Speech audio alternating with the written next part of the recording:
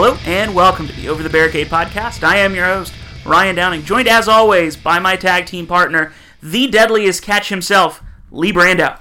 Live and in the flesh, baby. That's not Adam Cole, that's Thunderlips. Good call. Okay? Good call. I just want to point that out.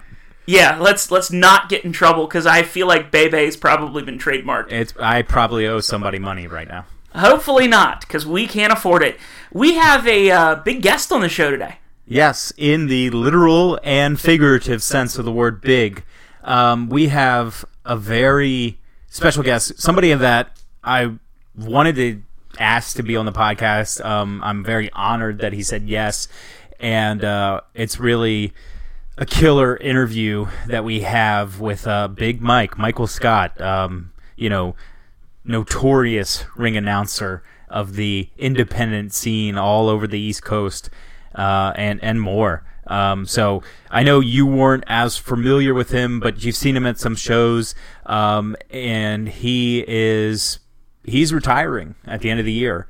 So we talk about that. We talk about his life. We talk about just stories and everything like that. I mean, the guy is a treasure trove of wrestling, stories and life. So we wanted to get into that. The funny story about how his wrestling career almost started out in Alaska because of an NWO shirt. Yeah. So it's a crazy story. It's a great story. And like I said, really honored to have him on. So I think without further adu, we should get into that. And if you stick around for afterwards, we'll quickly recap some things around wrestling and the wrestling world and news. But we'll get to our usual stuff after this interview. And special guest, as we have something of a local wrestling legend, as it were. Very special guest. Very special guest. He is ring announcer for many promotions on the East Coast, but lately especially has been involved with Rampage Pro Wrestling. It is Big Mike Scott. Nice to have you on the show. Man, I tell you, I don't know how to follow that. A local wrestling legend. I feel like the Paul Bunyan of the Oregon woods over here. Close to it. Just about as tall, I believe. Yeah, he's a lot bigger than me. I'm just really fat. That's all I got going for me. Now, you look like you've been dropping some weight recently. I've been following you on social media. You've been hitting up the gym, eating right, looks like. I'm trying. I just got through hiking about 2 miles today. I walked up to a Turkey Point Lighthouse, and I came back down. It was a nice little thing, but trying to do some. I work in a warehouse, so I have this I can do DDP yoga in my warehouse, so it kind of works out. So I do that during the afternoon at lunch break. So yeah, you were telling me about that. 3 in the morning. Yeah, you were telling me about the DDP yoga. How's that? I've never done it, but I've heard a lot of things. Is it intense, or is it more mellow, or? It's as intense as you can make it. It's cool. I mean, it's something different. It's like dynamic resistance meets yoga, and it's changing lives all over the world. This is not I'm not a DDP yoga spokesperson, right? No plug or nothing, but it's changing lives all over the world. You see the stories on YouTube and things. It's some amazing stories coming out of that program. Yeah, definitely. So you are pretty much located in Delaware now, but yeah, you grew up in Georgia. Is that correct? That is correct, man. I heard a story that you actually went to the same high school, different time period, but the same high school as Ron Simmons. Is that right? That is a true story. He was in the class after my mother. Huh. And in fact, when I was younger, when he was the WCW champ, they would come to Perry, Georgia a lot, which was our county capital, and they had a big arena there that they would put on their house shows and things at the Perry Ag Center. And he always came to Warner Robins High School, which is where I went to school. And so I got to meet him many times. My brother actually got to mess around on the football field with him for a little bit. That's cool and also frightening to think of. Having Ron Simmons come at you. I met some of his family. I remember meeting one of his cousins one time. We got into an hour-long conversation about wrestling. And his cousin cool. And the whole 9 yards, yeah. So I keep hearing about Warner Robins. It's one of those towns that I don't know if it's like a wrestling hub or whatever, but I believe, isn't Danny Horn from around that area? Or yes, Danny Horn's from around that area, and that's my good buddy Danny Horn, and he is a legend. He's more of a legend than I am. He's been in the business over 30 years. 30 years he's Crazy. been in the business. I remember seeing Danny's first wrestling, one of his first wrestling matches. I don't know if it was the first, but I know it was one of his first wrestling matches. He wrestled in there's a car dealership called, this is independent wrestling that we're talking about. Mhm. This is it was in the parking lot of a car dealership for a radio thing. And my father and I went and saw it. In fact, my dad almost got into a fight with one of the wrestlers. And oh God, that was, I'm not going to curse, but the basis of it was the guy got in my dad's face, and the guy was wearing a pink span, out onesie or whatever it was. Getting heat. A singlet. He was trying to get heat, but he was horrible at it. God, he was so bad. And my dad said, called my dad a bad name, and my dad pretty much said, "I know wrestling is what it is, so don't turn this real, or I'll get in there and kick your butt." So the guy kind of left my dad alone the rest of the night. Yeah, I don't know what I would do. Excuse me. I don't know what I would do if I got that from a fan. I'd be like, "Ooh, okay." Yeah, my dad was notorious for that. He did that one time with Terry Funk. Terry Funk was we're sitting in the, not ringside, but there's a little area above ringside, and we called them the blue seats. Those were the uptown seats for us. We were poor growing up, so when we got to sit in the blue seats, buddy, we were living high on the hog that day. And Terry Funk comes in the blue seats by my dad, and he's waving at Brandon Iron. My dad looked at him, and I will never forget this as long as I live. He said, "I paid $20 to come see you get your butt beat. Go get in the ring. Go give me my money's worth." I told Terry Funk that story about 2 years ago. Did he have any recollection of that? Oh God, no! He just laughed his ass off. Yeah, that was funny in the world. It might be something that sticks in my head if somebody ever said that. If your dad is anywhere near your size genetically, that would be kind of frightening. My dad was bigger than me. Oh. I was taller than my dad. He was just wider. Gotcha. But God, I miss you. God, I miss you. So I take it that the wrestling bug you got pretty much from your dad to start. Oh, dude, I have been a wrestling fan since I was 3 years old. I used to get in trouble in elementary school for talking, and you're supposed to be taking a nap, and all I wanted to do was talk about wrestling. And so I used to get in trouble. The woman told my mother one time, she goes, "I want to spank the poor child because he won't shut up, but he's just talking about wrestling." I laughed my tail off. I thought it was the funniest thing. Now, both Ryan and I grew up in Maryland, so Yeah. it's a little more north. But from my understanding, back in the day, wrestling in the South was a totally different animal, and it still kind of is.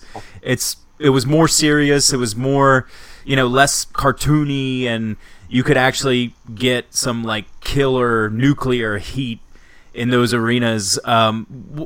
What promotions and stuff? I'm guessing Georgia Championship Wrestling. What did you watch growing up? And when WCW got big in the 90s, were you still in the area? Did you get to live through any of that? Oh God, yeah. I was at the day the NWO started was a Monday Night Nitro at the Macon Coliseum, and Scott Hall came out of the crowd. You remember that? Mm-hmm. He walked right beside me and put his hand on my shoulder. Wow. I was sitting right there. Yeah, I saw moment. it all. When Sting came back and he was doing the crow gimmick with the bat and everything, he came out of the rafters of the Macon Coliseum. I was there. When Roddy Piper and him got into this big brawl and they spray paint NWO all over Roddy Piper's back and everything, at the Macon Coliseum, I was there. That was the thing. You go to Hooters, This is before my bride. I know she's listening in the other room. This is before my wife. We won't get you in trouble. We'll try. It was after the first wife and before the second wife. No, I'm sorry. This is before the first wife too. The deal was, man, you go to Hooters, you go see some, look at the girls, eat some chicken wings, and go see some boys, get your butts whooped. And I tell you, it's crazy, man. Yeah. That's not a bad life. But that was the deal. That's what we used to do. Those are some of the biggest moments, and of the biggest era of wrestling. It's crazy that you were there. I mean, how old were you? Were you verging into the business while this was going on, or were you still a little too young to be in? No, I was in my 20s. Well, I'm sorry. I was still young. I was probably about 16, 18, something like that. I was getting ready to get out of high school when all that was going on. And I didn't get into the business until much, much later. So I was about 25. Was the original idea being a worker, like being a wrestler, or? Oh, yeah. I always wanted to be a wrestler growing up, and I had this. I used to have a fantasize in my mind because I used to wrestle a lot in our hometown at a place called the Civic Center. And we used to go, it didn't matter, there was a company called Peach State. They're no longer in business now, they're Continental. But Peach State would come to town and they'd bring Abdullah the Butcher, or they'd bring Rick Steiner, or Rick Rude, and Jerry Lawler, and, all this. And they brought some jobbers, Fred Avery, and, all those guys, Paul Orndorff, Chick Donovan. Some of these names you probably never even heard of. The Golden Boy, Chick Donovan. And we used to go to all of them. And I got to know some of their the promoters from Georgia Championship Wrestling. And I always told my dad I was going to do it. And they used to wrestle in a Boys and Girls Club. And I'll never forget it. I was talking to S.D. Jones, Special Delivery Jones. And I said, I always wanted to be him it was him and the Junkyard Dog. And we were talking at intermission. And I said, I always want to be a wrestler. And he told me what to do. And I said, this is too hard. I don't know about all that. I don't think I could do all that. And then, how I got into the wrestling business is a very funny story. We are so interested because I actually have always found those kind of stories can be some of the best ones. So if you don't mind, I would love to hear it.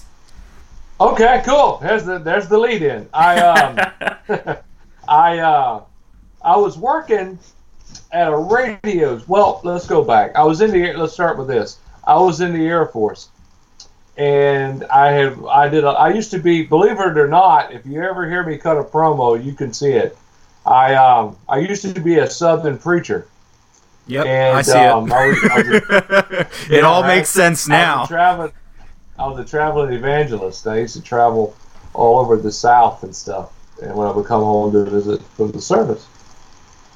And so we were in Alaska, and there was a guy working at a place called Cub Foods, which was the big grocery store chain.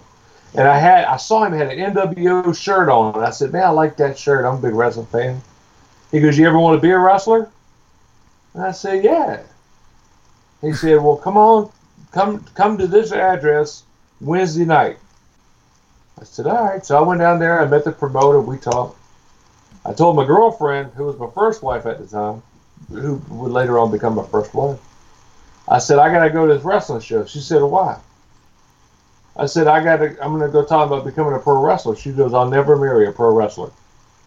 Why I didn't pick up on that clue, I have no idea. But she said, I will never marry a professional wrestler. So there went that chance. Years later, after I divorced her, So wait, let me just get this straight.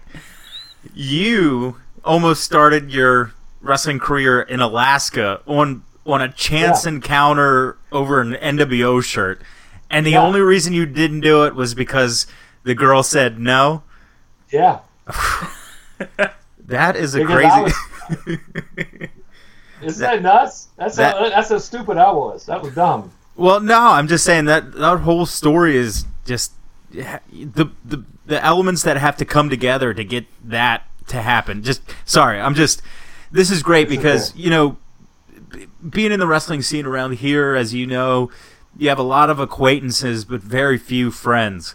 And it's hard to really get to know somebody while you're putting a show together and everything like that. So for me, this is just great to hear all this, and it's kind of a conversation I always wanted to have with you. So please continue.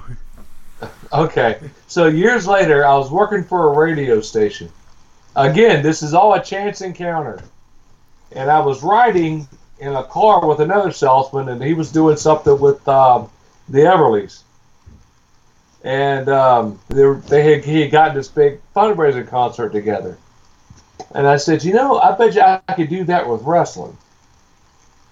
So I got to talking to some people, and I met everybody from this guy named Bull Buchanan. He used to be in the WWE. He was in the CM Punk gimmick, the big tall dude, the bald head. He was wrestling, and Johnny Swinger and some other guys. And I would travel to Alabama and Georgia, and we were all Georgia is middle Georgia, and the area I was at was kind of compacted, so everything was kind of like an hour drive. It's kind of like here, you know what I mean? So I was talking to one of the DJs. He goes, "You know what? I know a dude named Eric Nelson." And Eric Nelson would become very pivotal in my life, and y'all will find out why a little later. But Eric Nelson and a guy named Mike Bullard, Mike Money, with the All-Star Wrestling Network, which is no longer in business.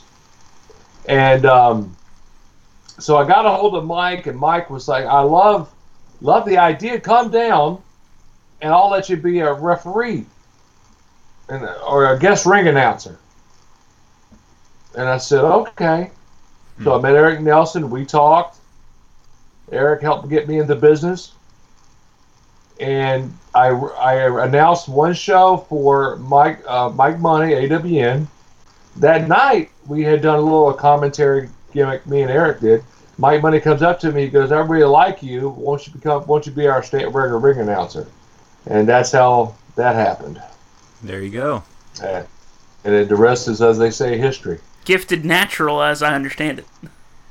Yeah, I guess. when you said the thing about the preacher, that all made sense because you still you did weddings, or you still do weddings? Yeah, I still do weddings. I married my daughter off not too long last year. Wow. I married my best friend. I'm supposed to be marrying my cousin off. Yeah, I've done weddings. Done 2 or 3 of them. You definitely get that from your promos and kind of that, there's a lot of ring announcers, especially on the indie scene, but there's few that really kind of project that voice, and there's a lot of noise in an indie show. It's not always set up perfectly, so the crowd gets kind of loud and kind of overshadows, but you project over them in a way that everyone hears. You can hear it in the back. It's great. I mean, there's really is an art to ring announcing that I don't think is focused on enough. To you, did you know that going in, or is that a lot of stuff you learned on the way? No, I've always been a fan of sideshows, and I remember as a kid what would bring me in the building, like the guy would go, "Here she is right here, come on in, $1 I get you to see her, the Snake Girl, live from blah, blah, blah, whatever, got the head of a beautiful woman and the body of a snake." Well, I want to pay my daughter to go see that. Or my 10 cents to go see that, that'd be cool. So I've always equivalated, I guess that's the word. Or I just made something up off the fly there. It works. We do that all the time. Yeah, I know, right? Hey. But equal to that is because my job as a ring announcer is to get them to pay attention. The hard part is, Lee, is you guys. You guys got to get over. My part in the play is I got to be able to get their attention back to where, hey, this is what's going to happen. So by the time you are out there, the crowd's already warmed up, ready to go. They're ready. So then I'll just give you the ball and let you take care of it. But and then, as a ring announcer, and I it. think no one understands. I really believe that nobody really understands the job of the ring announcer. You know what I mean? Yeah. And there's ways to do it. There's ways not to do it. Trust me. I've watched things, and when I was really pushing to try to get into the big leagues like the WWE and TNA, I was watching all the demo videos out there of these guys, because I got some videos out. I got a video of my talent, I guess. And I was watching, I'm like, what in the hell is this? If this is my competition, and then I realized what my competition really was, and I said, oh, I'll never beat that. But I just looked at all the competition that's out there. I'm like, you're actually putting this, like, you're putting this out. like, yeah. Dude, you're wearing jeans and a t-shirt, and you're putting this on tape going, yeah, look at me. Look at me. No. How about put on a suit and a tie, and let's try this again, Bubba. Yeah, it's definitely I don't think I've ever seen you not in a suit in a wrestling venue, besides when you were taping up last weekend to throw fists. But yeah, it's definitely a vital part of the whole show, because you're transitioning from the last thing to the next thing, or you're opening the show, and it's one of those things where if you're a good ring announcer, you don't notice it almost. Like if you're a good referee, you don't notice the referee, but if you're a bad referee, you'll notice him more. He'll stick out. And it's really there's a subtlety to it, which sounds weird because you're pretty much yelling into a microphone the whole time. So, but I want to kind of get into your current wife, Tiffany, if we can talk about her, because the way I understand it, she's a pretty big, important part of your life, especially with you coming up north. Oh, dude, she is the reason I'm up north. Again, Eric Nelson plays a very big part in this. He actually and my wife were talking, not romantically talking, but just friendly talking on MySpace. That's how far this goes back. So Eric at the time was a Navy recruiter, and he said, hey, this girl wants to run a show in Delaware. And I just saw this beautiful woman. And I said, she's hot. He said, hang on a minute. See? And then that was the first time I ever spoke to my wife. So she was going to promote a show? She didn't know the ins. Now she knows the ins and outs, and she said, "Thank God I never did that. I'm so happy that I never did this." Yeah, I mean, if there's one person pulling their hair out on show day, it's the promoter. So. Yeah. I learned very quickly, and long story short. I came up here. She flew me up here. Because that's how I roll. I made the girl pay for it all. Hey, tell me your secret. She flew me up here, and I told her, I said, well, I love you, and I really want to make this work. And she goes, I do too. I said, well, you ain't coming down here. So I guess I know what I need to do. So I got back on a Sunday night. I never forget it. I came back on a Sunday night. I went to my job on Monday morning. I walked in to my boss and said, I'm moving in 2 weeks. I quit. And he said, what? I said, I'm leaving in 2 weeks. He said, I'm giving you my notice. I went to my mother. I said, I love this woman. I'm moving to Delaware. She said, you're crazy. I said, we'll see. My job had beds at work, I think, and half of those people now are dead, and said that it would last 30 days. We would be married 10 years, January the 28th. Wow. That's crazy. It really you must have known, because I don't know if I could do that. I don't know if I could just see you. I went to work on a Friday. I had my truck packed for my stuff, and I was on the road right at like 2 o'clock Friday afternoon driving up here. That's crazy. Wow. Yeah. Yeah. We've been married. She's tried to leave me 13 times. We've been married for 10 years. Well, Always said. now that you a little further up north, is it different? Is it a different atmosphere? Do you have to change anything that you do as a ring announcer from when you were in the South? Is it that different, or is everything homogenized now? Everything's homogenized. I mean, wrestling's wrestling. If you can get over, you can Georgia or anywhere else, you can get over anywhere. You know? And you just got to have that charisma, be that talented, you can get over. And I look at it like it's all the same as wrestling. Don't matter if I'm in New England. I'm not changing I can't change my accent. God gave me this, you know. So, yeah, I just kind of I never changed. I've always been the same way. Well, hey, it works. I'm not gonna. As not we gonna can not see, say that. it works. So, point of changing. Well, what in the last decade or so, what are some of the standout promotions or moments? I know you were involved with NWA for a little bit in the last year. Is there anything that you really cherish and hold on to and kind of think that was something I was really lucky to experience and kind of never forget type thing? Oh, I could be in 2 hours with stories I'll never forget. NW Big Apple. I'll be with them Saturday.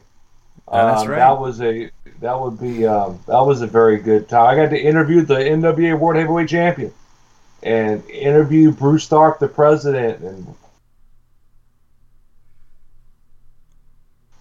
I've gotten to cut promos with the Rock and Roll Express and Jimmy Hart, Bill Apter. You know, I've had Nikita Koloff compliment me on my suit. I can't say that. I've got to hang out with Tommy Wildfire Rich and got to hang out with the Rock and Roll Express and I met the Midnight Express, Stan Lane and Beautiful Bobby. I got to eat dinner with Kevin Nash. I got to eat lunch and dinner with Jimmy Hart and Robbie E. and Bill Apter. I've been very blessed. I can call Bill Apter one of my close friends. Wow. And it's like, I've been in that. In fact, I have a piece from my father's collection at Apter's Alley. I've got to interview Mean Gene Okerlund. I've got to interview Cowboy James Storm. Yeah. Is that is the younger version you growing up going to the Civic Center? Is that would that make his head spin? Just thinking of that. Yeah. I often think, my father died about what year is it now? It's 2017. He died in 2002. So 15 years ago, my father passed away, and he never got to see any of this. And I often wonder what my dad would say if he could, we're hanging out, talking on the phone. I got Jimmy Hart singing in the background. I was in, last year I was in Charlotte, North Carolina on my wedding anniversary. My poor wife. I was in Wilmington, North Carolina, and that's a funny story. But I was in Wilmington, North Carolina for my wedding anniversary. My 8th wedding anniversary. And Jimmy Hart actually sang to my wife for our anniversary. That's not bad. I swear to God, that happened. I got a lot of funny stories, man. I'll tell you one of my favorite stories, and I will tell this, we cherish this forever. This is the Wilmington, North Carolina trip. I was with Jimmy Hart. We were at the Honey Baked Ham Company in Wilmington, North Carolina. And this guy jumps up. He goes, "I've been waiting on you." He was a big old dude. And I got between him and Jimmy because I didn't know what this cat was about to do. He goes, No, I've been wanting to meet you my entire life. So he talked to Jimmy. He said, what do you got here? Hey, baby, what you got here? And he said, well, this is a pimento cheese sandwich. He goes, I love pimento cheese sandwiches, baby. I'll take one. So I hate pimento cheese sandwiches. I think they are the most disgusting sandwiches in the world. I have never liked pimento cheese sandwiches. They used to give them to you in church, and I would find a reason to get sick and go home. I wouldn't eat it. I can't. I think they are disgusting. My best friend's mother, God rest her soul, Miss Linda, she was notorious for trying to make me eat pimento cheese sandwiches. I love you. God bless you. You're in heaven, but damn it, I hated them damn things. And so I told Jimmy Hart, I said, those things are damn disgusting. I said, just like that. He's eating this pimento cheese sandwich. He's going, God, this is a good pimento cheese sandwich. You want some of this pimento cheese sandwich? I said, no. He ribbed me for an hour over pimento cheese sandwiches. So he picks up the deli pickle. It came with a big long deli pickle, like a foot longer, you know. Uh-huh. He goes, Bill Apter hates these damn things. He just kept saying it. He goes, I think I'm going to give Bill a pickle. And I'm like, well, and I wasn't picking it up. I was like, I was tired. I ain't slept all week. And weekend, I was beat, man. Every time I did those shows, I wouldn't sleep for about 3 days. And so we get back to it was in a bar, a bar, and the bar had 2 levels, it had an upstairs and a downstairs. So all of a sudden I hear, where's Bill Apter's bag at, Mikey, baby? I said, it's that brown one right there. I see nothing but Jimmy Hart's ass in the back of this car. I'm like, what in the hell are you doing? He goes, I'm giving Bill a pickle. He put the pickle in he goes, he ain't never gonna find that damn thing. And we walked back into the building. It was a 4-hour trip back to Charlotte. Right? They rode with me all weekend. So it was a 4-hour trip back to Charlotte. Jimmy keeps going, Bill, I got you a pickle. Bill, I got you a pickle. It's 4:00 in the morning. We're at the Hilton or someplace by the airport, and Jimmy Hart looks at me and goes, Big Mike, I guess Bill never did get that pickle, did he?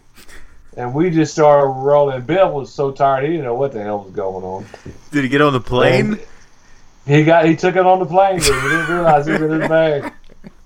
Oh, man. I can only hope he didn't get stopped by TSA or something.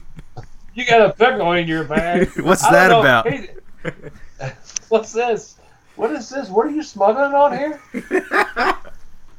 But I tell you, I have all kinds of. What's another good one? I'll tell you James Storm's funny story. All right. Right? So I get a call, and it's James. I had to go pick up James Storm at the Philadelphia airport. I'm going to clean it up because there was a lot of F words getting dropped that evening. Ryan would appreciate that, seeing as he has to edit out every time I drop one of those by accident. So yeah, I'm not gonna drop F-bombs on you, brother. I promise. Most appreciated. Yeah, I'm here for you, man. So I pull up to a little island. If you guys ever been to the Philadelphia airport, I think you know what I'm talking about. There's this little island that you can pick people up at. Mm-hmm. So I pull up. James Storm opens my door. We open the trunk of the car. I said, Mr. Storm, how are you? The first words out of his mouth is, I hate blank Frontier. And it didn't start with, hi, how you doing? Not, thank you for picking me up. I hate blank effing Frontier. And I was like, okay. I'm doing well also. He went on a 30-minute tirade about how much he hated Frontier. And me and him got along just fine. I felt so bad for that man that trip. I was laughing my ass off. I thought it was the funniest thing. And I just let him go. I was like, yes, sir. And so he ended up, I felt so bad for him because the promoter, he had heard a rumor that James Storm smoked. So he put him in a smoking room. Well, the rumor said James Storm smoked. James Storm is allergic to smoke. Oh, no. So we pull up to the Best Western. His eyes are all bloodshot red. He's coughing and said, "I ain't slept a effing wink all night long." we did rough. the signing. We cut a promo together.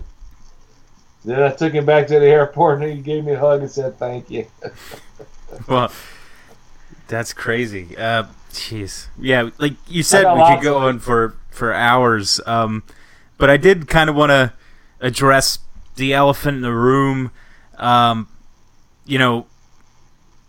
This great career, this great life in wrestling.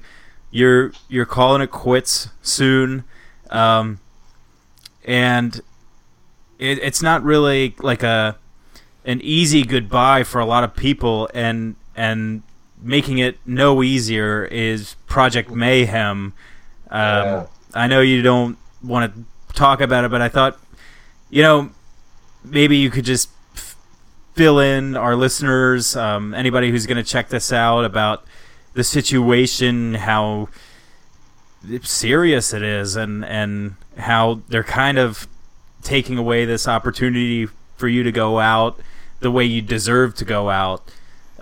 Did you want to say anything about that situation?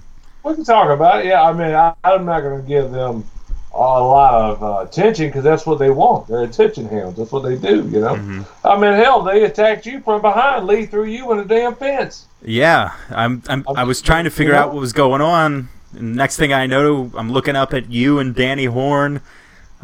Dislocated my finger. I still can't put it back in.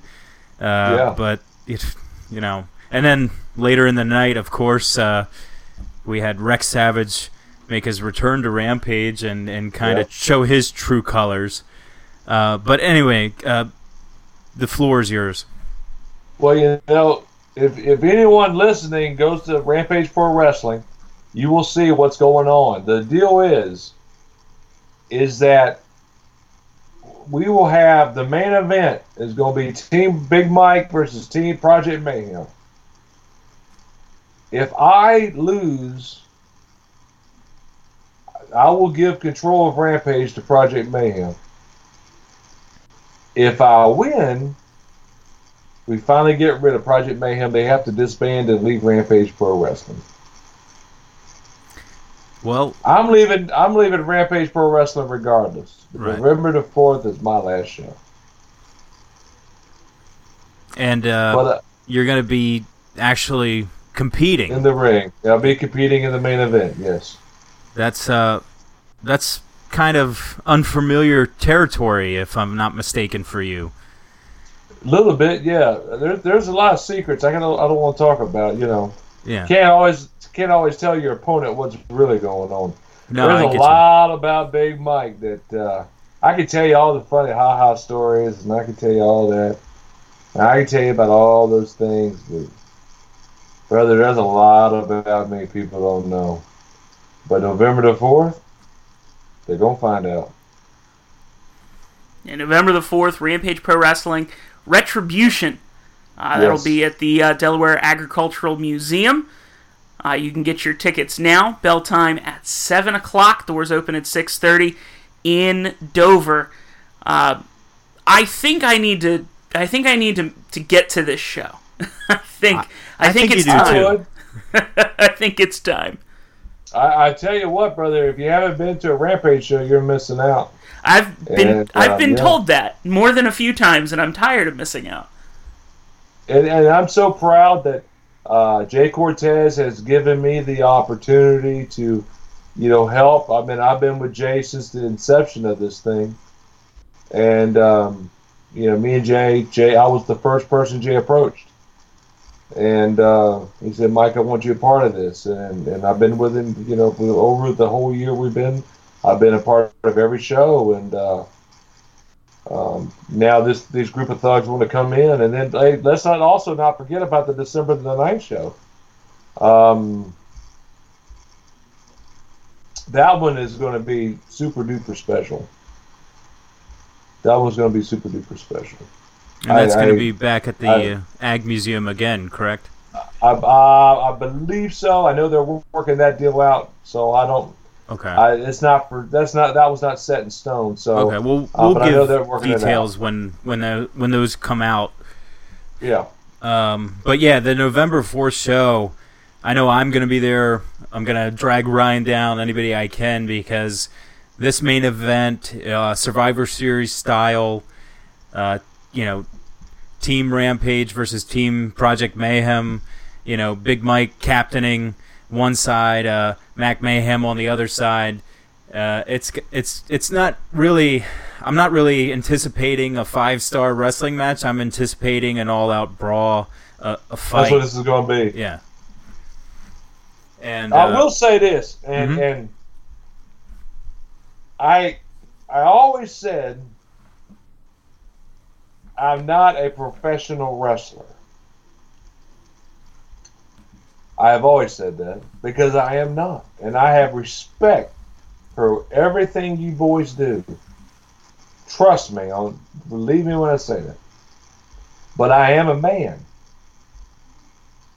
And I am a man that has no problem. Ryan, I hope you don't bleep this out. I got no problem kicking a man's ass if he deserves it. And the attacks that Rich Steve, my beef ain't even with Mac Mayhem. My beef's not with Johnny Cross. My beef's not with Ray Rumble. My beef is with Rich Steve and Corey Cross.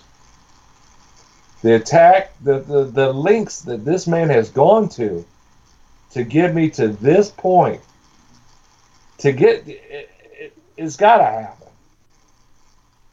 He don't like looking at me. I don't like looking at him. So we're going to take care of that problem here November the 4th. Yeah, I don't want to repeat what was said, but when you harass another man's wife, that's a line that, whether it's wrestling or whatever, you just don't cross. And they cross that line. So. And I think my beautiful bride, and I will put her over like $1 million. My beautiful bride, she got a little punch on her. I don't know if y'all saw that, but I did. There's a video. Maybe Paige will share something on it, boy. Woo! That's what she does to me when I don't wash the dishes. Ooh. Yeah, it looked pretty stiff. So, anyway, yeah. Where can anybody find you? Or are you on social media? You have a YouTube page? Anything like that you want to plug? Yeah, you can find me on my YouTube page is Big Mike Michael Scott. You can also find my Facebook page, Big Mike Scott. Michael Scott's my normal page. I'm also on Instagram at Big Mike Scott. Yeah. And we're getting ready to, I'm getting ready to call this thing, hang up the microphone, as they say, hang up the suit. And again, we keep talking about November the 4th, but I also want to say, and watch for the details. December the 9th, and as a wrestling fan, you always, I don't know if I can say this without getting choked up. The fact that these men have all gotten together to honor me is pretty damn cool. Because I ain't nothing, man. I don't know what you all see in me, because I don't see it myself, but I really appreciate it. And the fact that all this is happening is going to be a great thing. So, guys, be watching for tickets for December the 9th. My final show, the curtain call. We're going to have a special. I know one of the matches is a Rumble. It's going to be a Royal Rumble type match. It would be in memory of my father, Randolph Scott. 25-man Rumble. And I think it's only fitting that we do that. So, big thank you to all those promoters that are working their tireless, I think I got a meeting about it next week, they're working their tireless efforts to get that show going. And again, November the 4th, it's the end of Project Mayhem. Well, let's hope so. Project Mayhem. Like I said when I saw you last weekend, I'm hoping this isn't final, you hanging up the microphone, but if it is, we got to send you out the right way. I think people should check out November 4th at Rampage and definitely that December 9th show. We'll have all that information on our page. We'll be sharing it. And I just want to say thanks again. This is an incredible interview. It was a lot of fun. Thanks for sharing your stories and opening up. And, I hope I wish you the best, and I'll see you soon. God bless you guys. Thank you so much. Very honored. Thank you very much that you asked me. I really appreciate it. Thank you. Absolutely. Thank you very much for your time and all the stories. And whew, this is going to be a fun one to listen back to.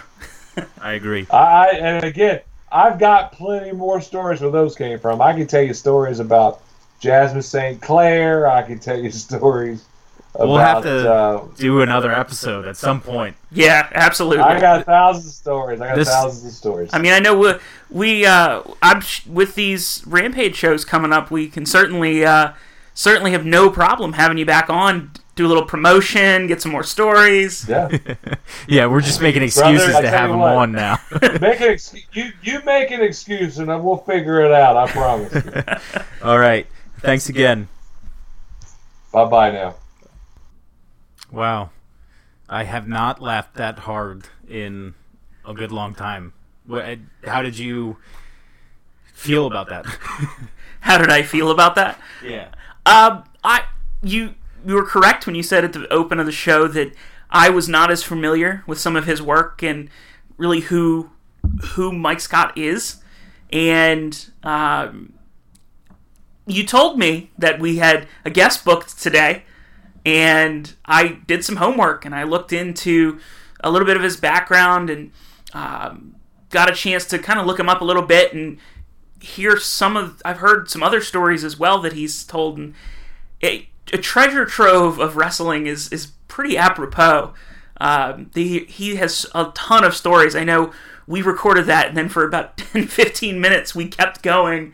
There's definitely enough material to fill a few podcasts, and he said he's got like 2 hours of stories at least, and I mean, we should do we could totally have done that, but we have respect for his time. Yeah. It was important to me. I just kind of want to say, so many times people listen to certain podcasts that have big name stars on them, and that's all well and good, but it was important to me to be like, okay, you can have a fulfilling, enjoyable, great life, and you can be in wrestling and have that and not be somebody that's known nationally or internationally. Not that Mike isn't known around wrestling, he is, but I just felt like it was important. So hopefully that did him justice, like I said, and we should do our usual shtick and talk about some important things in wrestling news going on this week. Of course, Bobby Heenan passed away.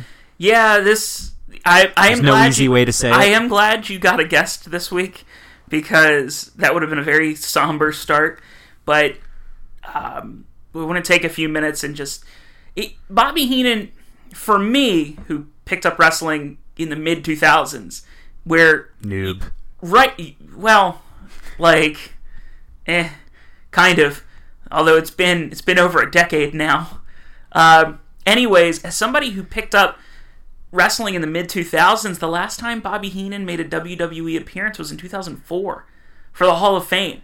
So yeah. I never got to see him do a live appearance. I never got to see him do that. But thankfully for things like the network and WWE always had great video packages of the 70s and the 80s and even into the 90s, where you could go back and relive some of that. And you and I actually sat, before we came down here to record, you and I sat and watched just 5.5 minutes of him doing color commentary for Survivor Series, what was it, 92? Whichever one had the Hart family versus Shawn and his Knights, or whatever weird gimmick that was. And I feel like that, I'm pretty sure that was, I don't know if it was 92, it was somewhere in that region, somewhere in that time frame, but Bobby Heenan was a special talent. in pretty much anything he did. We as wrestling fans were lucky in that way. We got to basically have him all to ourselves, but Bobby Heenan was smart enough, funny enough, witty enough that he could have gone and done other things. And he probably would have fit into other avenues. Granted, he did give that a shot, and it didn't quite work out for him. You have things like the Bobby Heenan Show, which was kind of under the WWE banner, as it were, back in the day. Mm-hmm. The WWF banner. I don't want to see too much like a brand conscious person, but you see so many moments through the 70s, 80s, and 90s that he's a part of. You had the late 70s with him being in the AWA and being with the Blackjacks. Yeah. Nick Bockwinkel and Ray Stevens. You get into the 80s, he comes to WWE. He's with almost every major heel, including turning Andre, which nobody thought could be done. And nobody would have considered, they're going to turn Andre the Giant heel. He was the biggest babyface attraction of all time up to that point. And at that point, his body was breaking down, and he obviously, being a native French speaker, couldn't go toe-to-toe with Hogan in promos. So the biggest thing, or the best thing that you could do, is put him with somebody like Bobby Heenan to really sell the fight and really get people to buy tickets, and he had a knack for that. And go back and watch that Piper's Pit segment. Yeah. It starts with Roddy Piper and Jesse the Body Ventura, and they're both saying, I brought my guy. Roddy Piper's guy was Hulk Hogan. Jesse Ventura's guy was Andre the Giant, flanked by Bobby Heenan. And just having Heenan next to Andre was enough to shock people. Yeah, we were commenting on it at WrestleMania 3, the most famous WrestleMania main event of all time, probably. Andre's coming out on that little motorized ring, and he's being a babyface. He's waving and smiling and everything. And but people are throwing things at him. People are throwing garbage at him because Bobby Heenan was standing next to him. And Bobby Heenan did something ingenious at that point. I don't know if they talked about this beforehand or if just Andre just was waving. Because Andre was a smart dude. Yeah. Like, Andre was a smart guy. I sound like Hulk Hogan. I was watching too much Hulk Hogan clips. Smart dude, brother. He could have just been waving just in the moment, knowing that this was probably going to be his last big moment he's ever going to have. Yeah. Andre knowing what his body was doing and knowing where his career was headed. And Bobby at first is just standing there, and he's looking out at the crowd. He looks up and he sees Andre waving, and he starts waving too. And as soon as he starts waving, more garbage comes hauled towards them. And it's just those little things he did so well, and it's amazing to go back and look at who was in the Heenan family. It could be its own wing of the Hall of Fame. It could be, and like you said, you got into wrestling in the mid-2000s. I got in the mid-90s, so the first Bobby Heenan that I saw live was WCW Bobby Heenan, which, there's story after story after story with that, and it's kind of not a great time period in his life. He wasn't really enjoying what he was doing. He was doing it to be, to travel less and make good money and everything like that, but he wasn't having the fun that he had in the WWF, if I can say it. And branding has gotten you. It has. Got me tongue-tied. But so a lot of my, this is before the network, before the WWE 24/7 service that they used to offer. A lot of my introduction and familiarity with Bobby Heenan came from VHS tapes of SummerSlam and Survivor Series and Royal Rumbles. The 1992 Royal Rumble, which I don't know why I'm having such a hard time right now. Anyway, where he calls that's the one where Flair wins. Spoiler. It's 1992. You had 25 years. I think you've missed your chance to be spoiled.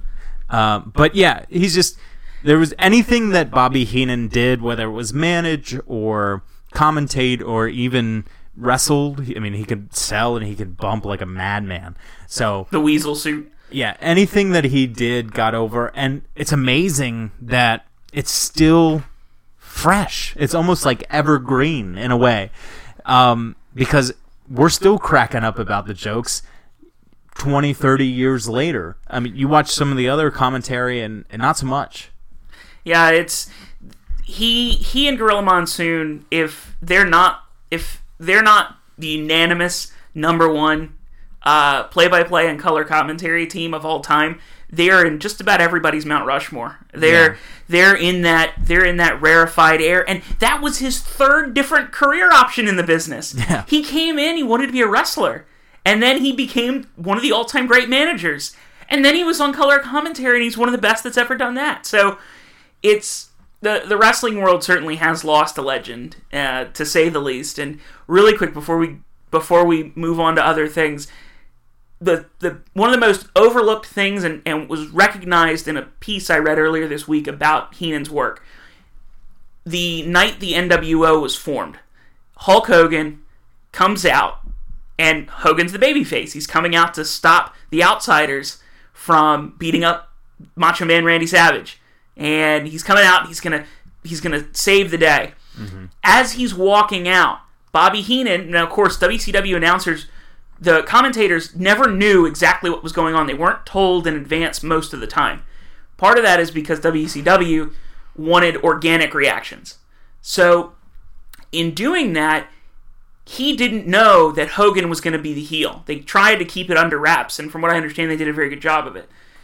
Hogan coming out, and Heenan goes, well, whose side is he on? Like, nobody would question Hogan. Yeah. Why would... Heenan does it because it's part of his character, and that's something that, even though he wasn't planning on it, inadvertently became one of the greatest pieces, because if Heenan doesn't say that, all it does by him saying, well, whose side is he on? Well, it's Bobby Heenan. He's a heel. Naturally, him saying that's going to strengthen your resolve that Hogan is going to save the day. Yeah, once he says whose side is he on, you as the viewer go, oh, shut up, Bobby Heenan, he's a good guy. And then There's no doubt at when that the point. turn happens, it's 5 times as impactful. Yeah, it was incredible, and he has so many incredible moments. If I am waiting for the WWE Network collection, we assume it's coming because it will be fantastic, and it will be 12 and a half hours long. It's crazy. But the wrestling world certainly lost a legend, and Bobby Heenan will certainly be missed. And I definitely teared up a little bit watching those packages that WWE put together on Raw. Yeah. That video package they put together, that's just like 3 or 4 minutes long. It's fantastic. Yeah, they have some of the best people for that, in any entertainment, in anything. Yeah. Let's transition to something a little lighter. Did you hear about the survey that the WWE Network put out? I've heard about it, although I know very few details, as the issue I've had is I saw that it was reported that there was something coming out, but I didn't see what it was. So they do these from time to time. No, I see what you're talking about. I just Googled it. Yeah, these network surveys, I guess to kind of get a feel for what people would pay more for or what people want to see. But there's some notable things that I wanted to point out. One of them was a scripted original drama, and then it's described as a WWE version of Game of Thrones, which, let me tell you, I hope that got the lowest votes. I love hope. Game of Thrones, just not. I don't want WWE's version of this. You are a wrestling sports entertainment company. Do sports entertainment. The UFC Fight Pass would never be like, would you like to see a Breaking Bad version of UFC? I mean, that's kind of the Ultimate Fighter. True. They kind of did the same thing. Now, Fight Pass doesn't have, I don't think, the subscriber numbers that WWE Network has. True. I could be wrong, but I'm pretty sure that's the case. The network, they keep trying these things, and I think it's because they don't feel like they can fill 24 hours a day, 7 days a week type situation with just wrestling. Yeah, you get a lot of repeats. Of course, you do now. If you ever just go watch the network and just have it on, they really only do new programming a couple of times a day. It's right around prime time, or they drop it on demand. So most of the time it's NXT, it's Superstars, main event, old Nitros, old Saturday Night's main events. Like, there's a lot of things always going on the network, but most of it's the library. So the library is part A of why the network is great, but the tournaments and things that it has, which, as mentioned on this list, tournaments was mentioned on here, and their options were, their description under there was a WWE versus NXT tournament, I'm in. Tag team tournament, I'm so in. Lucha tournament, super in. King/Queen of the Ring, I really want it to be a pay-per-view, so I don't want it to happen. Only if the winner of the King of the Ring and the winner of the Queen of the Ring then become the main characters in WWE Game of Thrones. What if they're siblings? That good. We know they've been chomping at that bit for a while. No, there's some interesting stuff. We've gone through a few different things, by the way. I just want to mention there's two specific things, but I want to really quickly mention they put other promotions, and they mentioned ICW, which they currently have a working relationship with, Progress, which they currently have a working relationship with, New Japan, which, where did that come from? I love the audacity. Like, would you like us to buy New Japan? I feel like they're like, they would sooner come up with their own New Japan at this point. Newer Japan Wrestling. The New newest. Japan Sports Entertainment. Yeah, there you go. NJSE and regional indies. The regional indies really piques my interest, by the way. They also mentioned, Impact, GFW. That was what I was coming back, because that was its own category. Yeah. Ring of Honor, TNA, Impact/GFW mentioned historic and new programming for Ring of Honor and TNA. I'm super curious now. I'm curious about this, but lest we forget, they had something very similar to this go out last year. Yeah. Remember when TNA was up for sale, and right before they went up for sale, after the whole Billy Corgan thing and everything, TNA went through its weird phase again. It's been going through a weird phase for about 5 years. It's been going through a weird phase for about 10 years. When was the company founded? 2002? Okay, 15 years, a weird phase. It'll grow out of it, though. I'm not knocking it. It's just, it's had its troubles. Well, I feel like I don't want another wrestling company to necessarily go under, because it's a lot of wrestlers that get work. Yeah. And, there are not... I said this last week, there are talented people on that roster, for sure. However, if TNA were to be... or Global Force Wrestling / Impact were to be bought out by WWE, and we had this conversation happen across the wrestling internet community last year too, but I just don't see it. I don't see where they do it, because although Anthem is apparently looking around for their options, so they seem to have relocated to Ottawa, which is where Anthem was originally. Yeah, which Anthem is from. Bound for Glory is gonna emanate from Canada this year. What if they just became a Canadian promotion? I think that'd be fine. Maybe that's what they need to do. They have their own streaming service they're thinking of starting. I'm not sure if it's strong enough to have a following, but I don't know if they would make I don't money think off at of this it. point they're willing to sell. I think maybe down the line, if nothing goes right for a matter of years, then maybe, but I'm not thinking anything immediately. How much do you think Vince has to throw at them to sell? I don't know. See, they didn't. Anthem wouldn't have got into GFW Impact, whatever it's called now, because the merger was never finalized, and now the GFW part is out. I don't think they would have gotten into the whole thing if their theory was we'll just sell for a certain dollar value. I think they really want to build up the brand and have it as a part of the Anthem family. You go to their website, it's prominently displayed there along with their other ventures. So I think they know that it's a multi-year plan, and they've only had it for a year, so give them time. Yeah, I did want to point out... I do think that this is much ado about nothing, by the way. Yeah, the survey is just more of a... It's a wonderful talking point. Yeah, but the one thing I did want to point out, all the Ring of Honor and stuff, I think that's just to get press, but there is an interesting idea here that I think might work. It would be... They call it special benefits and perks. Mm-hmm. Whereas if you have the network, you're automatically entered into sweepstakes to win tickets in your area, merchandise. You get, they talked about a loyalty point system where the longer you have the network continuously, the more loyalty points you get that you can cash in for things at live events.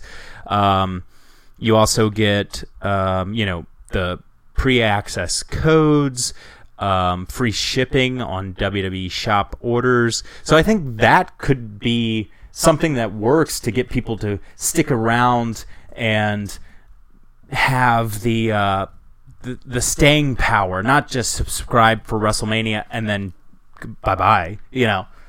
I think that's a good idea. I think the other stuff is a little weird, especially since any of those different promotions would come with another $5 fee or something like that a month. Yeah, I would say that it's interesting. Network goes up $5 a month. You still get it, right? I think $15 is still worthwhile. They got to take down that $9.99 flag from the headquarters, but I don't know. Obviously $5 a month isn't going to make or break most people. Some it will, some will just be principle. I think for me it would be more of the principle. If it went up $5 and nothing changed, I don't know. I don't know if I'd pay $5 or more for another season of Camp WWE. But no, I'm saying if it goes up $5 more and nothing changes, it's just the same thing. I think the principle of it is lost there. I think a lot more people would be apt to only buy around the certain hot periods of the year. So I don't know. I would probably stick with it just to see if. I'll put it to you this way: if the programming, if the storylines get better, then I'd stick around. If every pay-per-view was like this No Mercy one, which... Well, we know that's not even possible. Yeah, not possible. But I love the kayfabe news headline. Did you see that one about No Mercy? 2 WrestleMania main event worthy matches and 7 Velocity opener worthy matches. No, but that sounds about right. No, it's actually shaping up to be a pretty good pay-per-view. Speaking of big news items, I wanted to kind of delve into the Jinder Mahal promo for a second. You mean the wildly, overtly racist promo? I do. That is now 2 weeks in a... 2 weeks... So last week, it was just, we're making fun of his face. Yeah. And they kind of touched the line. This week, they just blew right over the line.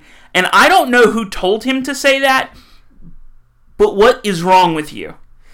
Here's my take on it. I guess maybe that answers my point, because I'm like, I feel so much heat. Not towards Jinder, though. Yeah. I don't feel the heat towards Jinder. He says what he's told to say. Yeah. Somebody in creative has all this heat right now, and this is a horrible way. John Laurinaitis.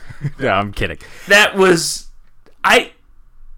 a bad John Laurinaitis. Go on. Here's how I took it, and what you said is a very important point. I have no problem with them having a character who makes racist comments. Because I think if you're going to tell a story in a narrative, your bad guy has to have qualities that are bad. And I don't care if it's wrestling or if it's a movie. If they're, you watch, what was that Quentin Tarantino movie? Django Unchained. There's racist characters in that. Now, we don't get mad at the actor. We don't get mad at Quentin Tarantino. A lot of people got mad at Quentin Tarantino. Well, yeah. But I don't disagree with the point that you're making, but please go on. That's the idea. So I don't mind having the racial tension in there. But what you said is true. Are the fans getting mad? Are they chanting "that's too far" at Jinder, or are they chanting it at the writing staff? They're chanting it at WWE, and I can tell you why, because that was a snarky crowd. It was. It was a small, snarky crowd. Snarky smarks. Yeah, it was a very snarky crowd, and it was... it was because... later on in the evening, when Dolph Ziggler continued his hopeless bid at getting over with whatever this new character idea is, of I'm just going to emulate entrances of wrestlers you'd rather see than me, they were chanting CM Punk, which only seems to happen at snarky crowds. I hate that chant, by the way. Even CM Punk hates that chant, yes. But is the universal... We disapprove of what you're doing, WWE chant. That is what it's become. Anyway, that was my take on the Jinder thing. I think it's fine to do, but you gotta direct the heat towards the character, not the writers.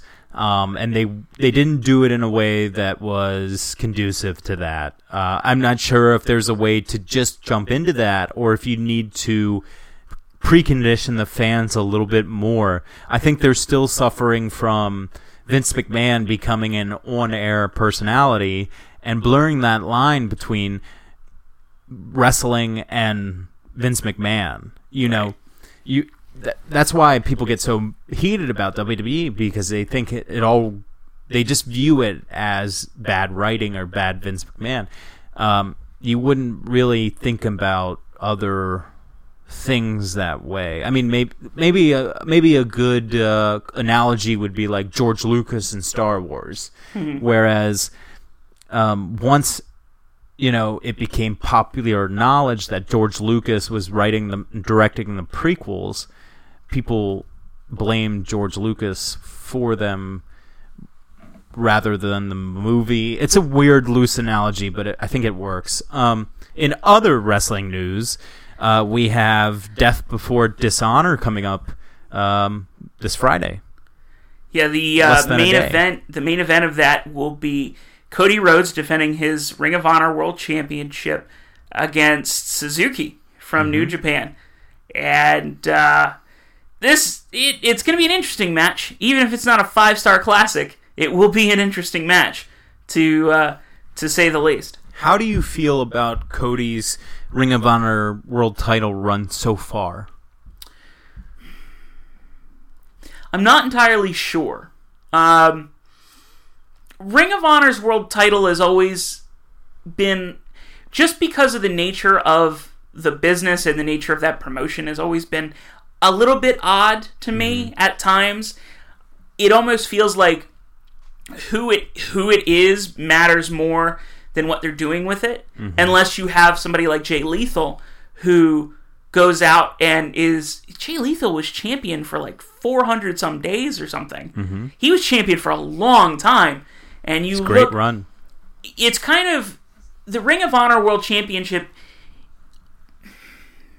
I'm trying to think of the best way to put this without turning off any wrestling fans that follow Ring of Honor. It's almost a matter of the story of the title, of who you are, matters more than who actually has the title at that moment. And what I mean by that is, you look at who's held the Ring of Honor title in the past. CM Punk, Samoa Joe, It was. I don't know why I just like last year, blanked so hard on Low-Ki. But he was the first one. He was the first one. That's why I don't know why I blanked so hard. Bryan Danielson. But Bryan Danielson, Christopher Daniels last Austin year. Aries. Yeah, that's what I was going to say. When Daniels won it, it was really about who won it because it was such a special story. Right.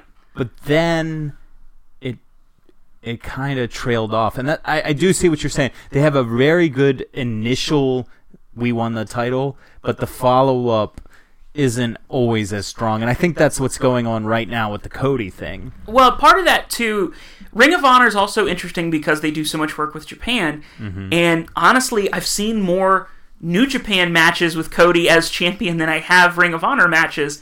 And that being said, I love New Japan. Mm-hmm. And it's no remark against Ring of Honor. It's just their styles and how they present themselves are different, and I just lean more towards New Japan. Mm-hmm. But Ring of Honor, unless you really, really go watch it, it's harder, honestly, to watch because they have bigger space, bigger time differences between their biggest events. Death Before Dishonor is their biggest show since, I think, Cody won the title back at, what was it, Best in the World? Mm-hmm. So, and that was in July. That was in late June. Yep, because that was, that was before Long Beach, right?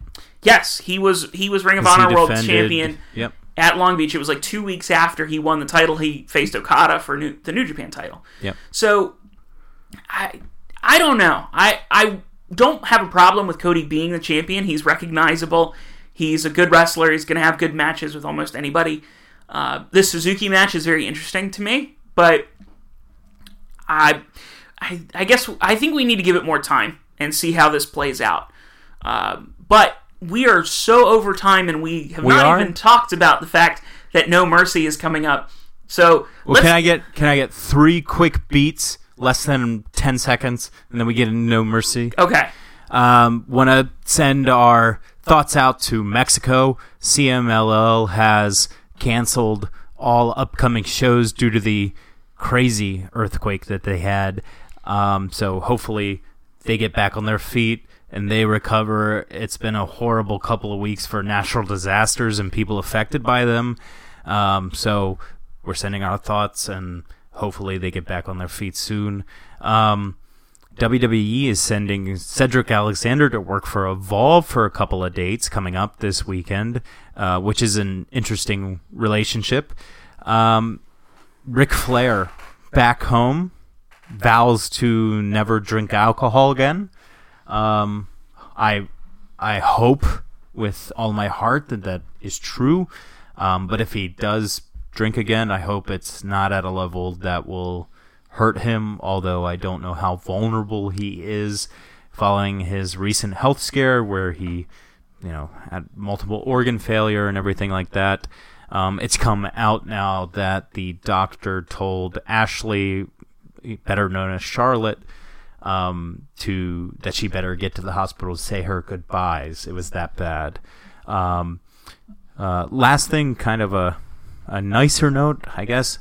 Daniel Bryan emphasized again that he would be coming back to wrestle. He was asked on a scale of 1 to 10, how likely would it be that he returned to the ring after he's, out of his contractual ties. He said 11. We will see Daniel Bryan, a.k.a. Bryan Danielson, back in Ring of Honor. Very exciting. Before too long, I'm sure. Hopefully not to his detriment. It's almost like watching football with watching Daniel Bryan now. I do feel that, yeah. You love seeing him in the ring, but every time he takes a bump that looks a little wrong or he dives out of the ring, every time are you now going to think, is he killing himself? Yeah, I think and that's just part of that too. Is I've seen a lot of what concussions can do to people, and I just don't want to see it happen to him. No. And I'm hoping that it's a situation where WWE's doctors are just being overly cautious, and he's gonna wrestle in a way when he comes back that's smart and will limit that from happening. But I'm hoping also that he is wise enough to realize that if he goes and he starts to get a couple more concussions, like, he needs to be done. Yeah, I think at this point, more doctors. He's found more doctors than not saying he's okay to wrestle. I think absolutely he needs to redefine his style. I think there's no shame in that. Stone Cold did that after he broke his neck. It turned out to be one of the greatest things for him. I think if he wants to wrestle and wants to wrestle a lot for a long time, he really needs to be careful, as everyone does. And hopefully nothing bad will come of it. Still, I'm excited to see the return. We'll see exactly how that plays out. Let's get into No Mercy. Let's go through this rapid fire. Might as well. Start off at the bottom. As usual, I'm on WWE's website. I have their card pulled up in front of me, so I'm going by whatever they're judging as the most important. And apparently least important will be The Miz defending his Intercontinental Championship against Jason Jordan. Does The Miz correctly defend his title, or is Jason Jordan going to take it from him and get more booze? I don't know how success. It might work if Jason Jordan wins it. There might be something, but I really don't think it will, so I'm going to go with Miz. Agreed. Neville defends his Cruiserweight Championship against the most horribly booked going into a title match individual in Enzo Amore. I have never... They've really buried the Cruiserweight division. I don't think I've ever seen a challenger for a championship buried under as much dirt as Enzo has been buried. I get that it seemed like it was a situation where he needed to be kind of taken down a peg, and he needed to just hold the bag and take it. But why would you put him in this match then? Find an excuse to get him out of it, because all he's done is look stupid. Yeah, I don't know. And it brings down the whole division, because these are supposed to be the two best in that division. And right now, there's one guy in this division. Just like with the Miz and Jason Jordan, it's almost ridiculous enough that Enzo might win. Jordan might win. I don't know. I don't think they should. In a perfect world, they wouldn't even be in those matches. Not a knock against Jason Jordan or Enzo. It's just the booking. Yeah, in a perfect world, Austin Aries would be champion. That's true. Finn Balor versus Bray Wyatt. No demon is the stipulation, which is the weirdest stipulation I've ever heard, which is impressive. This is the no demon match. No demons allowed, guys. Better surround the ring and rock salt and purify it. No demons and no mercy. I don't even know what this feud is. Wait, anymore. Balor not having the demon is kind of giving Bray Wyatt some mercy. Yeah. So there is some mercy. That's true. It's not absolutely some mercies, not quite as thrilling. Maybe it's no mercy. No, comma mercy. Yeah. that's what that guy with the really low voice that they had to bring back. They had to use the same song as last year. Yeah. To bring back the no mercy guy. Balor versus Wyatt. Yes, this is a super confusing feud, and I don't understand why two of the better performers are in mad. This. You've managed to get a feud with two of the most interesting characters, and you've wasted them both. Yeah. Is this like a microcosm of what would have happened if that Dream Undertaker Sting match happened? Would it be this bad? I feel like you can't screw that booking up because Undertaker would have been involved. Neither of these. Me, WrestleMania, no paint. Goldust was Dustin Rhodes. Which weird. I'm so confused. So we both assume Balor's winning, right? Do they want to buy the TNA library for Black Reign? I don't what's next? I don't know. Wyatt? I think Balor has to win because he looks awfully stupid if he can't win outside the paint. That's true. Which sounded like basketball reference. Performance enhancing paint. PEP. That sounds like a tag team name. I'm pretty sure that there's a tag team name out there called PEP. I'm sure there's a tag team name out there called PED. I hope so. Because it would be something, to say the least. Raw Tag Team Champions Rollins and Ambrose defend against Cesaro and Sheamus, The Bar. Finally. A match that I think is going to be pretty good, just because all four of these guys, whether one of them's a little stiff or not, and I won't say which one, but it rhymes with Amos. I think all four of these guys really put in the effort. So I think it's going to be a good match, and I'm going to go with Rollins and Ambrose. Yeah, they keep their titles, although I think Cesaro and Sheamus should still be champion. Yeah.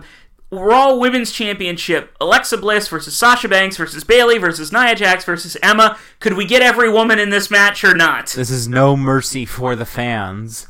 Emma. Can we have can we have a women's match or a women's feud that doesn't involve every single woman on the roster? It's getting to be a bit much. Yeah, we're falling back into old habits here, and SmackDown is no better. Nope. And I don't know. I don't even know. I don't know how you bring Bayley back in her hometown and then not even do much with her to get her over. She got cheered. Yeah, I guess. Bliss wins is the correct answer. Yeah. Bliss retains in all of this insanity. All right. Because Sasha Banks could win. She only wins at pay-per-views. I just rubbed my hands together for effect because we're about to talk about the two matches that everyone cares about. And you screwed up your hand that got messed up at Rampage? Yeah. We are so over time, and we hadn't talked about Rampage, and we're still 2 matches done from being done. Let's go quick. Cena versus Reigns. It's got to be Reigns, or else he's done. Not if you want him to be babyface. Have Cena go over. Okay. Have Cena go over. Lesnar versus Strowman, which, by the way, I think these 2 matches are switched. Cena and Reigns is the actual main event. I don't know. I'm going Lesnar. I think it's a hair too early on Strowman. I assume this match ends in some sort of chicanery. Chicanery. I can only assume that this match ends with Lesnar absolutely killing Braun Strowman because it's the only way Strowman continues to look strong. If you're going to beat him clean, Lesnar has to hit him with 12 F5s. Are we going to get the much anticipated Heyman turn? Seeing as Heyman has built Strowman up as the next big thing. Well, Heyman regularly builds up the opponents. Heyman is the only manager that will always build up the opponent in addition to his own client.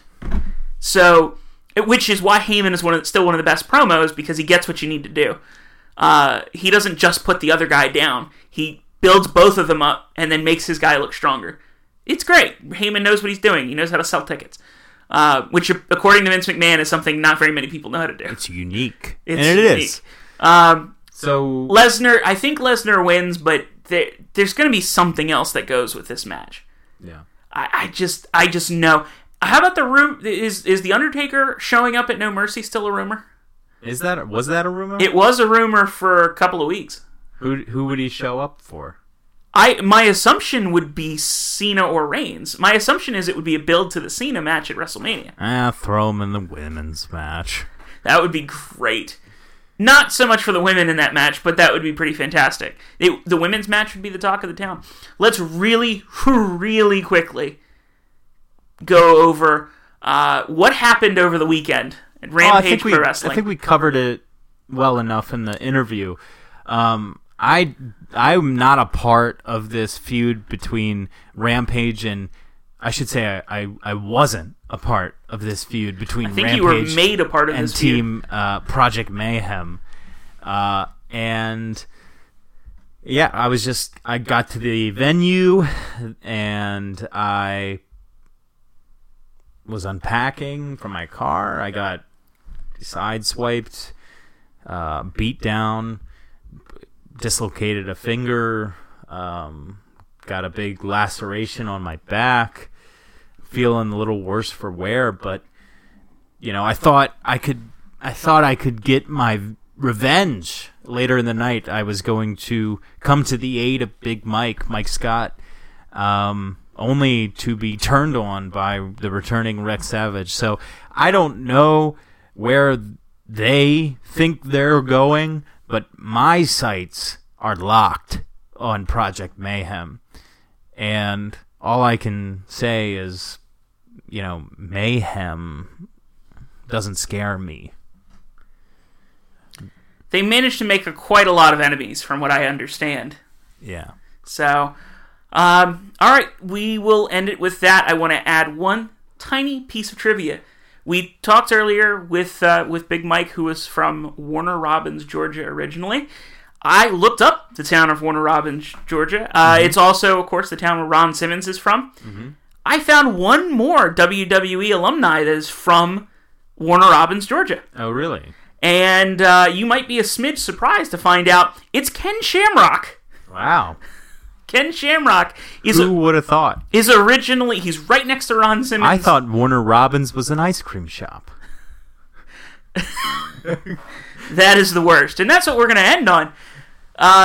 Stay tuned for the plugs. If you stuck it out with us this long, you are wonderful people who have great patience. And big thanks to Big Mike, because that was a really good interview, and we certainly enjoyed our time with him. I really thought we were going to go like maybe 20, 30 minutes. We went 45, and we easily stopped it and then went on for another 20, 30 minutes. Easily could have gone on twice that. We'll have to have him back on, like we said. Like Ryan said, stay tuned for the plugs and upcoming events. Speaking of upcoming events, real quick before we go, you have an upcoming event. September 29th, Friday, Denton, Maryland, Denton Fire Hall, Adrenaline Championship Wrestling. There you go. Good deal. Is there anything else? There's one on October 4th or 7th. I'll talk about it next week. Okay, we'll get those dates squared away. ACW next week, and stay tuned for the plugs. We'll see you next week.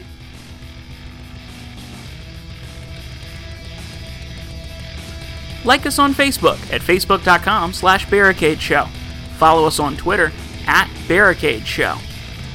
You can listen to the show each and every week at soundcloud.com/Barricade Show or search for Over the Barricade Podcast on iTunes and Google Play. Follow Lee Brando on Snapchat, Twitter, and Instagram @LeeBrando_, and send him a friend request on Facebook. Just search for Lee Brando. And don't forget, you can send us an email, overthebarricadepodcast@gmail.com. Send in your suggestions, and we'll see you next week.